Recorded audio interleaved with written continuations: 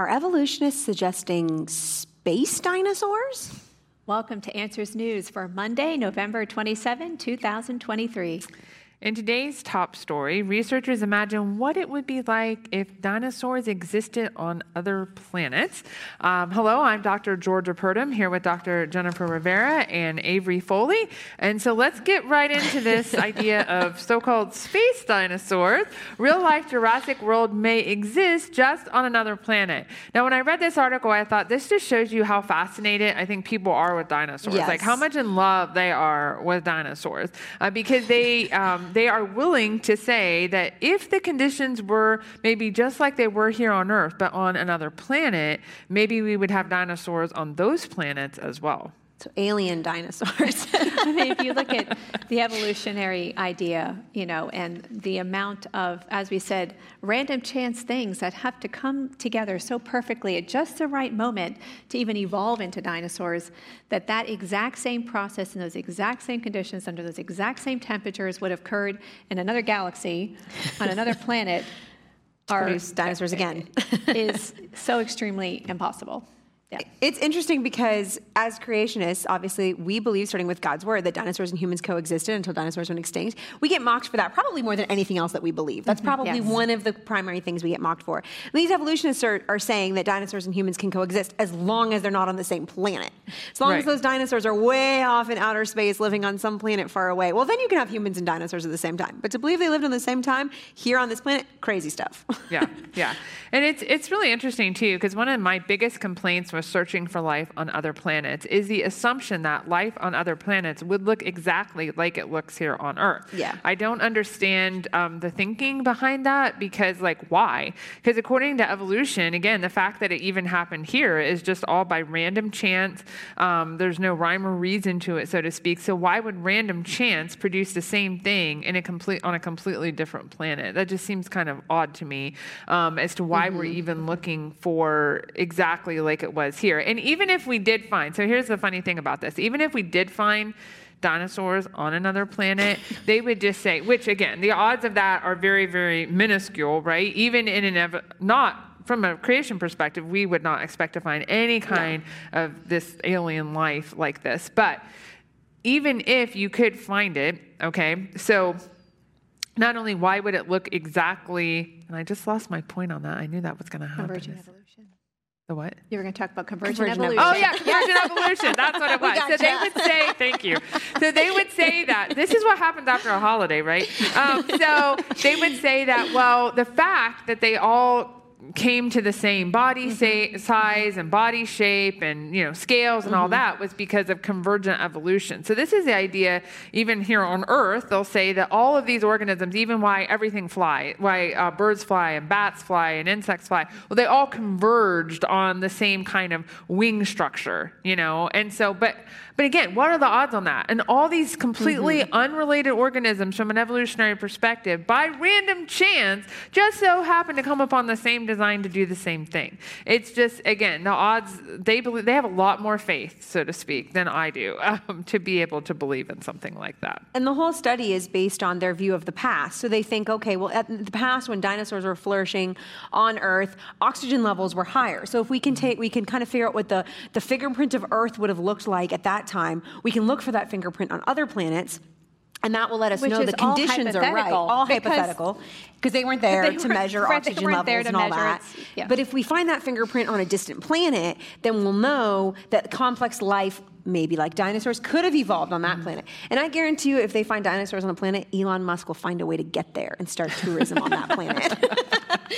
Yeah, it's just a lot of assumptions, right? So many assumptions that go into the evolutionary worldview and the evolutionary ideas. When again, God has given us His book, right, the Bible, where we can know about the truth about our origins here on planet Earth, and He formed the Earth to be inhabited, and we have all that evidence, right, for that, and yet people don't believe it, but yet they believe in space dinosaurs, which they literally have no evidence for. So it just shows what people are really thinking about it. It's a worldview heart problem, Yeah. not an evidence problem. All right, so another dinosaur article. Dinosaurs from newfound species died in a pose that sheds light on evolution of bird behavior. behavior. Okay, so we could actually reword that particular title to say bird from newfound species it's not really a died in a dinosaur pose that article. sheds light on evolution of bird behavior. And so basically, this is just an article about a bird that has been found in a bird posture. I mean, it's totally amazing. But the reason that they're calling it a dinosaur is because, again, this evolutionary belief that dinosaurs evolved into birds. So now all these dinosaurs, they're putting feathers on them, whether or not there's evidence in the fossil record for that. Sometimes, they might say they have these sort of like filamenty looking things, and so they'll call those feathers or proto-feathers or whatever. But they say that, and then we've had a series of articles recently. It seems like they're really trying to push this agenda to say, well, look at all this other evidence that these are really birds, or at least evolving into birds. You read through this article and they're talking about how this little dinosaur is what they say is curled up. A typical bird. You think of how birds sleep, right? They're going to wrap their head around, and so this little creature was buried just like that. And they're like, oh, look, the behavior that birds exhibit today, which we thought was unique to birds, dinosaurs are doing that. Well, if it looks like a bird and it sleeps like a bird, maybe it's a bird, It's a bird. and not a dinosaur. And so all the birds that they're going to call dinosaurs that belong to this group, all of them exhibit characteristics of birds. But of course, in the evolutionary worldview, you see that coming, their whole worldview coming into play, as they always want to label these creatures dinosaurs instead of labeling them birds, even though the evidence points towards them just being birds. A little bit different from birds we have alive today, Right. but diversity in God's creation, we expect that. Lots of creatures have gone extinct since the flood. So. And of course, they say that this is what they call, tangible evidence, right? That, we have this bird-like behavior, in this dinosaur, as they call it. And I really liked what they said here at the end of the article. They go, highlights that this avian-like thermoregulatory behavior evolved prior to the origin of flight. So I'm like, how would you even know that they're saying, oh, I guess based on the timeline and the dating of this particular dinosaurs evolved into birds. So look what they were doing before they even were able to fly, right? They were acting like birds. Well, that's because and they it was talk under too about the worldview. drastic miniaturization. There we go. Got the word. Miniaturization. That's hard to say. So the fact that dinosaurs are obviously, a lot of them are fairly large, or at least a lot bigger than most of the birds that we have today. So they would have had to drastically reduce in size. But again, there's no mechanism for that. There's no mechanism to be able to change a dinosaur into a bird. They would say mutations and natural selection, that those are the main mechanisms. But when we study those mechanisms in the present, which we can do, we see they just don't do what evolution needs them to do, which is to gain a lot of information to go from a dinosaur to a bird. Because you have to get feathers, you have to get completely different bones, you've got to be able to fly. There's a lot of things that have to go into changing from a dinosaur to a bird, and there's just not a mechanism to be able to do that. And then you also have the problem of how is this creature buried? Like, it's found in a sleeping position. It wasn't slowly buried. It had to be catastrophically rapidly buried to preserve it in that position. It's almost a complete skeleton. So it had to be preserved very quickly in order for us to be able to find it today. And again, in their worldview, that's a lot harder to explain than in a biblical worldview where we understand the global flood would have rapidly buried all kinds of different creatures. Yeah. So it's really amazing. A bird was found in a bird posture. And, Sleeping. that doesn't really shed light on anything, It just helps us know I that. think the fossil's cool, though. The fossil is cool. The fact it's Fossil's very intact cool. and it's in that position, and we know exactly what it was doing when it was buried. That part of it's cool. It's pretty cool. But that birds, amazingly were birds then and they're birds now, and they act like birds. So Yeah. it's pretty cool. Okay. Scientists just recreated the chemical reaction that may have led to life on Earth. All right. So this is one of those clickbait titles, just like even the space dinosaurs, basically, that whole idea. Yeah. And when you really start reading the article, Jennifer, you said, how did he even come up with this? It's like they discovered. What did he even do, and what was the actual result? It was so vague. Right? He They did were not create life. He did not create life. Nothing close. No, not and even- he's basically just, he's Not even studying that. certain chemical reactions for pharmaceutical reasons, all right? So, which is good observational science. It's these types of reactions called autocatalytic reaction, which are kind of basically the idea that once this reaction starts, it continues, okay? So it can make more and more of the same thing. That's the idea. And so he's basically looking at them for pharmaceutical reasons, like how can we produce these chemicals to do this? But then he sort of extrapolates from that and says, well, what if these conditions were on early Earth and this was here and this was here, and eventually it led to forming this, which eventually led to life. That's And just that's a lot of storytelling. I think he was successful in producing what did he say, one element or just a teeny tiny little bit that he said that the ribonucleotide building blocks. Yeah. But he would still have to explain, well, where did the chemicals come from that he used to even build these? Yeah. How did the building blocks come together in any way that makes any sense And that's not in order even to have explained here. information? Yeah. They're so far off from creating life. Yeah. They're so desperate to create life. Oh, yeah. And this is not the first experiment that's tried to do that. We've talked about this many times before, going back, I don't know, decades, right? Well, because they often want to talk about evolution. Like, well, let's just talk about evolution. No, let's talk about the origin of life. Because if you can't get, evolution's irrelevant if you can't even get something non-life to come to life, so to speak. So they always are trying to answer this question because they do realize it's important to answer, even though they don't want to deal with it a lot of times.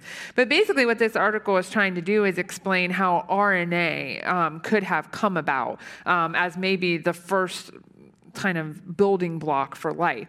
And so most organisms except for viruses, all right, which aren't really considered living anyways, are based on DNA. Like, we have DNA as our information molecule, but DNA is very complex, very hard to form. So they say, well, maybe we started out with RNA, which is something that DNA, basically you can make copies of it into a different form called RNA, which then you make proteins from. And there's all different kinds of RNAs and stuff. But anyways, that idea is that, well, it would be simpler to make the RNA in the build. So we're just talking about not even making a molecule of RNA, which has information on it. We're talking about making the individual parts of the RNA, which are called ribonucleotides.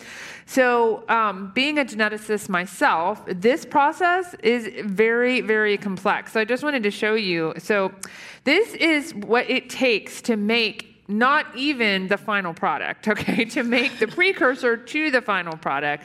It takes a lot of enzymes, a lot of molecules to come together to be able to form what eventually becomes a ribonucleotide. But again, just having the individual components, it's just like if you had all the individual components of a smartphone, let's say, okay? You have all the individual components laid out in front of you. It doesn't make a smartphone. Somebody intelligent is going to have to put those pieces together in the right way to make a smartphone. You need someone very intelligent to do that, okay? And so it's the same way with this. Just because you have the components, you still have to have an intelligent designer, which the only one intelligent enough to do this is God, to put the components together in the right way to be able to make something that's functional and living out of that. So this idea that, somehow if you just add this or just add this, which again, they don't even know what the conditions were like on early Earth. Like we talked about in the other story, it's just a bunch of assumptions that they're making to try to get this idea of what could have happened billions of years ago. And I think it really goes back to when you see these headlines like on these articles, don't be alarmed and don't be taken aback, right? Because we keep saying you really need to read into the article and take a look at what are they studying and what is the actual research going on here? Because what you find is it's really not what we call good observational science. Most of the time, anything dealing with evolution is going to be historical science based on assumptions and bias. Yeah. You've got to have, too, even a way to make even the simplest chemicals have to have a way to be made. And they have to have all their components there. Well, where did those come from? Again, it just doesn't work when you look at this from an evolutionary perspective. All right, so next one is polymorphous perversity in the heartland. And so this is an article written by Dr. Albert Mohler down at Southern Seminary on Alfred Kinsey, who was the head of the Kinsey Institute at Indiana University. And what has happened recently is that the legislature, I can't talk today. Legislature in Indiana, and this was signed by the governor as well, will no longer fund the Kinsey Institute as part of the university. And so that's a really good thing that's happened. It's surely taken a long time because the Institute's been around for a long time. 75 years or something? But, 75 years. So this is, some of you may be familiar with the name Alfred Kinsey. And so he started basically the Kinsey Institute for Research in Sex, Gender, and Reproduction. And we won't even, we're not going to go into a lot of what was done at the Kinsey Institute because it is just not shareable. It's awful to think about some of the things that happened there. It was a lot of sexual abuse basically on minors in the name of academic freedom, in the name of gender and scientific sexual studies basically to do this. And it's just awful to think that I live in Indiana, that my state tax dollars have been paying for this. And so it's good to see that they're separating this now, but it's a terrible history that we have with this. And he's really, I would call, they look at him as almost like the liberator of sexuality based on publications that he had in the 1940s. There's like two books that he published on male and females, and they are like heralded as like almost the Bible of what they say, sexual liberation. And we can see direct results of his agenda, because that's really what it was. He wasn't doing scientific research. He had an agenda, he had an ideology, and he wanted to push that ideology. And we can see the effects of that even today in our society, and the direct effect it had on liberating women and the abortion agenda, the destruction of marriage and the divorce rates. They say many of that just goes back to his agenda and what he was pushing and publishing under, like we said, what he called research, which was anything but that. Yeah, because what he wanted to do was use science to liberate people, to show that all these urges and desires people have, it's fine. It doesn't matter how like crazy and bizarre and like everyone else would be like, ugh. He's like, no, there's no normal. Everything's fine. Everything's acceptable. And here, I'm going to show how science proves that. So science isn't neutral. He went into this with a worldview, and then he did his research through the lens of that worldview to try and prove a particular point. And sadly, he was very successful. We still, like Jennifer was saying, we still see the fruit of his thinking, even if people don't know his name. The fruit of his thinking is all through the culture. And he was really big, as Georgia was saying, on minors. Again, no details. But we see the fruit of that happening in the culture, too, where if this is just natural and this is just normal, then why put an age limit on this? Why have any kind of restrictions? And so you see the fruit of an awful worldview leading to awful consequences that have left so many broken and hurting people in their wake. That's what always happens when people drift or outright reject the word of God as the starting point, because this is God's design. Marriage and sexuality is his design. And as soon as you want to free people from God's design, all you end up with is hurt and brokenness and pain. It's just the natural consequence of it. And it's really interesting, too. So what has happened, so the university has had to decide, like, basically they want to split the Kinsey Institute off from the university. But, of course, what has happened? The faculty and the students have thrown a fit about this and said, no, you can't do that. You know, we need this to be part of our university. And so they've stalled the vote on doing that. Now, the legislature still has said, we're not giving any money to this place, so, you know, we're not going to fund it anymore. But it's sad to see them hide behind this curtain of academic freedom, you know, right? So, well, what can be done in the name of academic freedom then? Because there's a lot of sexual abuse and pornography and things that have come out of this. And I know for a fact that on many of these university campuses, if a Christian came to speak, right? They're booed, they're harassed, they have to sometimes fight for their life basically on these campuses.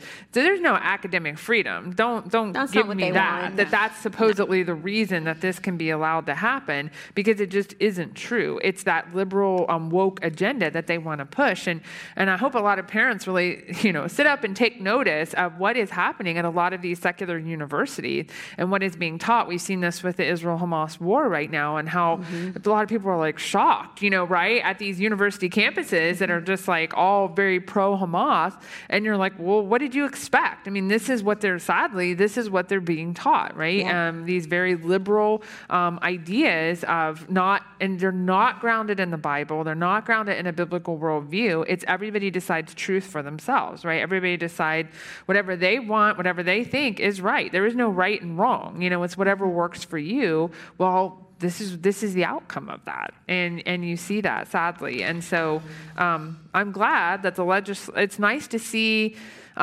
state governments stepping up to the plate and saying, we're not going to fund this anymore. Like, this is wrong. And so that's a good thing, and I do applaud them for that. And I hope the university follows through now on that. And a lot of his data was falsified, right? They have verified that a lot of Didn't have a lot of statistics, integrity. right? And it was there was a gentleman that he actually almost hired, we could say, and flew into the country, who, once again, had relations with minors. And this is all like public data, like you can have access to this. And so this Kinsey actually wrote, he said, to this gentleman, he said, I congratulate you on the research spirit which has led you to collect data over these many years, which involved like 600 minors that under the guise of research. But once again, they're trying to use science as an umbrella here, and it is nothing more than abuse. And you see all of these college campuses all concerned about the names of things and statues that are on the campus. But then you have a man like him who is just horrible and was proud of supporting these horrible abusive practices, and they're going to name a whole institute after him and keep the name and defend him, even though he was not someone worth defending. Really, terrible morals, falsified data being the lowest on the ranking of things he did wrong, like just awful. Well, and I think, too, that verse in the Bible, it talks about they're calling evil good and good evil. That's really what they're doing. They're really reversing it. And so, again, this is why it's important I think of this as a parent myself, to really instill on our children that biblical worldview, because they're going to face these kinds of things no matter where they go. In the world, we can't hide them away somewhere, and we try to, shelter them, obviously, as much as possible, but at the same time, to be able to help them know what is right and wrong, and that's grounded in the truth of God's word. Right? It's not grounded in man's ideas or man's opinions or what man thinks is right and wrong, because that's going to change all the time.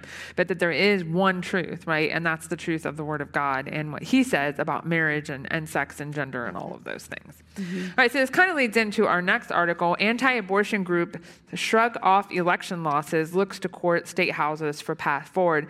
And so one of the things I think this article really sort of brought forward was that there isn't a lot of unity among those that are a part of the pro-life movement and what is the best next step. Because since Roe v. Wade got overturned, I think it was easy to think, okay, this is awesome and it's good. I'm thankful that Roe v. Wade got overturned. Yes. But one battle turned into 50 now.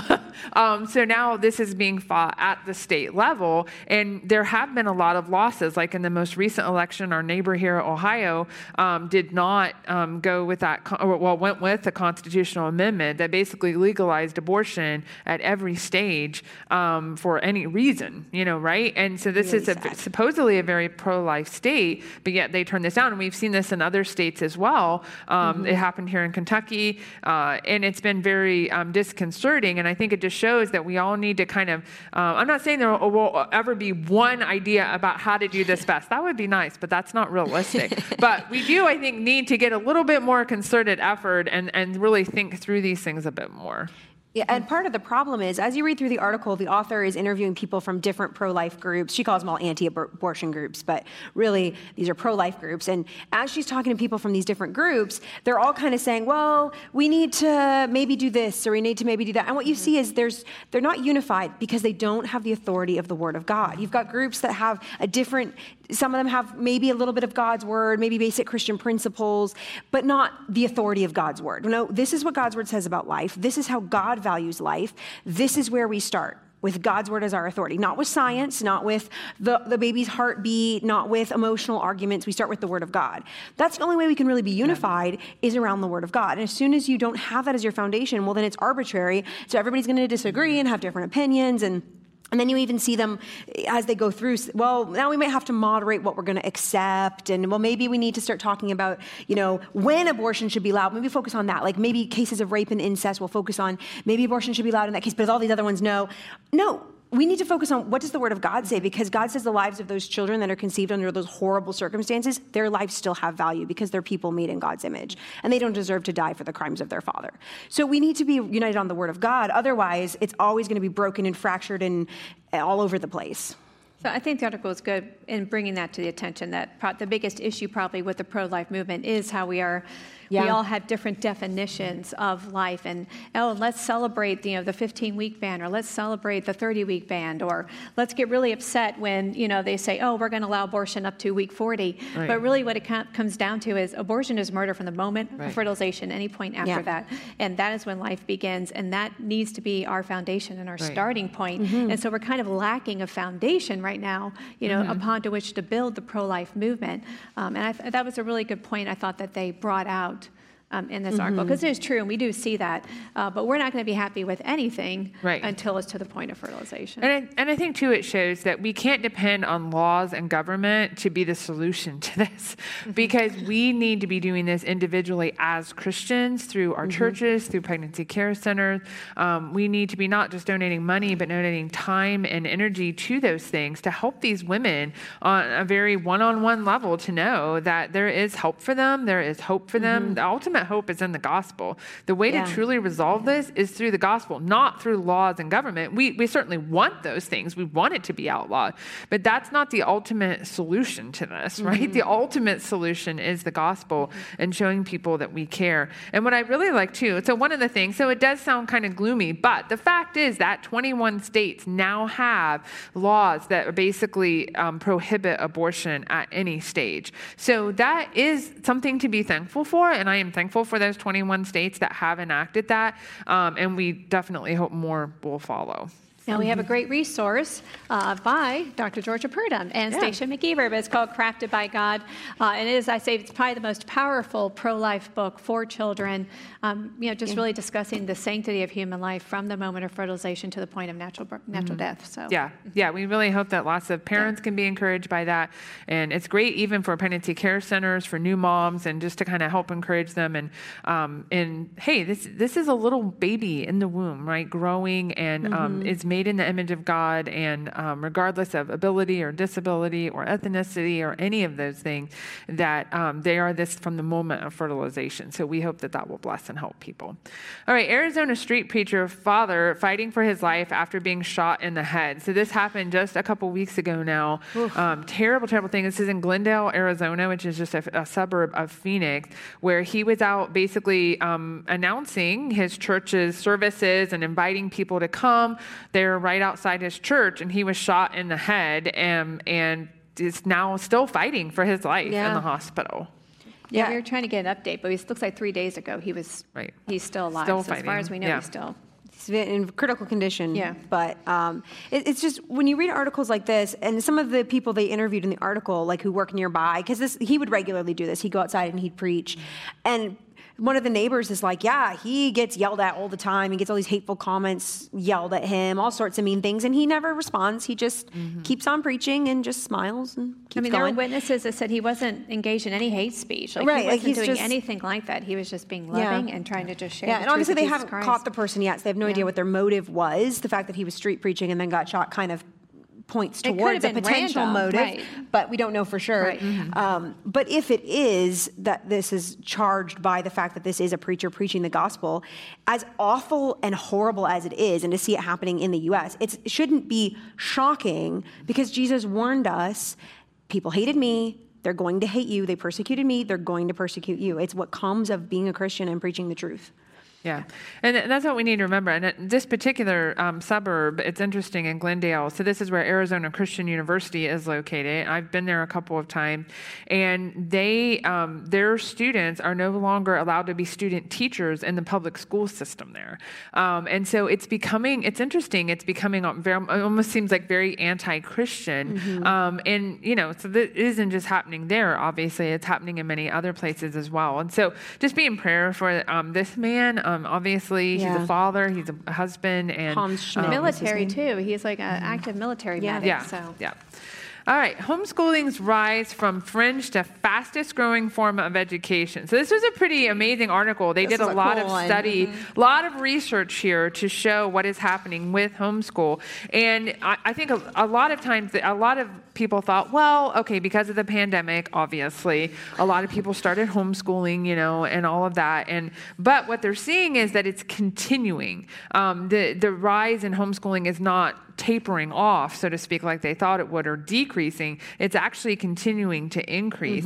And by quite a percentage over public schools are dropping, private schools are going up a little bit, but homeschool is by far the fastest growing. It increased 51% over the past 6 school years, which is, that's a lot of kids when you think about it. Yeah. And it's pretty amazing. Now, the person that wrote this article is very anti-homeschool. Oh, it's very obvious as soon as you start reading So it. it's very, yeah. Homeschooling is a largely unregulated practice, once confirmed to the ideological fringe. So you get the bias right there at the very beginning. For sure. But to see go ahead. 108 increase just in Washington, D.C. Right? in homeschooling, Crazy. and it was 200% in the state of New York, is just phenomenal. Now, we shouldn't be totally surprised by No. this. As we can see what they're pushing into public schools, and the author does eventually get to, well, why is this happening? She's almost like perplexed by it, because public schools are kind of so amazing, right? She kind of talks about that. And like we said, there are some great Christian teachers in public schools, but they definitely, the public school and the government has an agenda here. They want to capture the minds of our children to that agenda, a very anti-God agenda. But I thought it was interesting that she finally does hit some of the key things that I do believe are probably directly related to this increase, that being of which is sexual identity, because we can see that very much pushed out in the culture today, as well as other things that she highlights. So, Yeah, and she, as the article is going through, the author is talking about how, like, it almost seems like perplexed because the author's like, well, even in areas where they have really good schools that have really good scores, or have great test scores, I'm thinking parents are still pulling their kids out of that system. It doesn't seem to matter. They couldn't figure out, it's not a particular demographic, it's not a particular area. Like even in like the Bronx, it increased by 358%. And they were like, that's not where you expect homeschooling to be skyrocketing. What is going on? I think they're finding out, and having been a long-time classroom teacher, I can tell you, just because your kids are doing great on standardized testing just means that you taught them how to take the test well. Right. It has nothing to do with their measure of knowledge. Well, and one of the things that's interesting too, the concern about homeschooling by this author and by some other people as well, the lack of exposure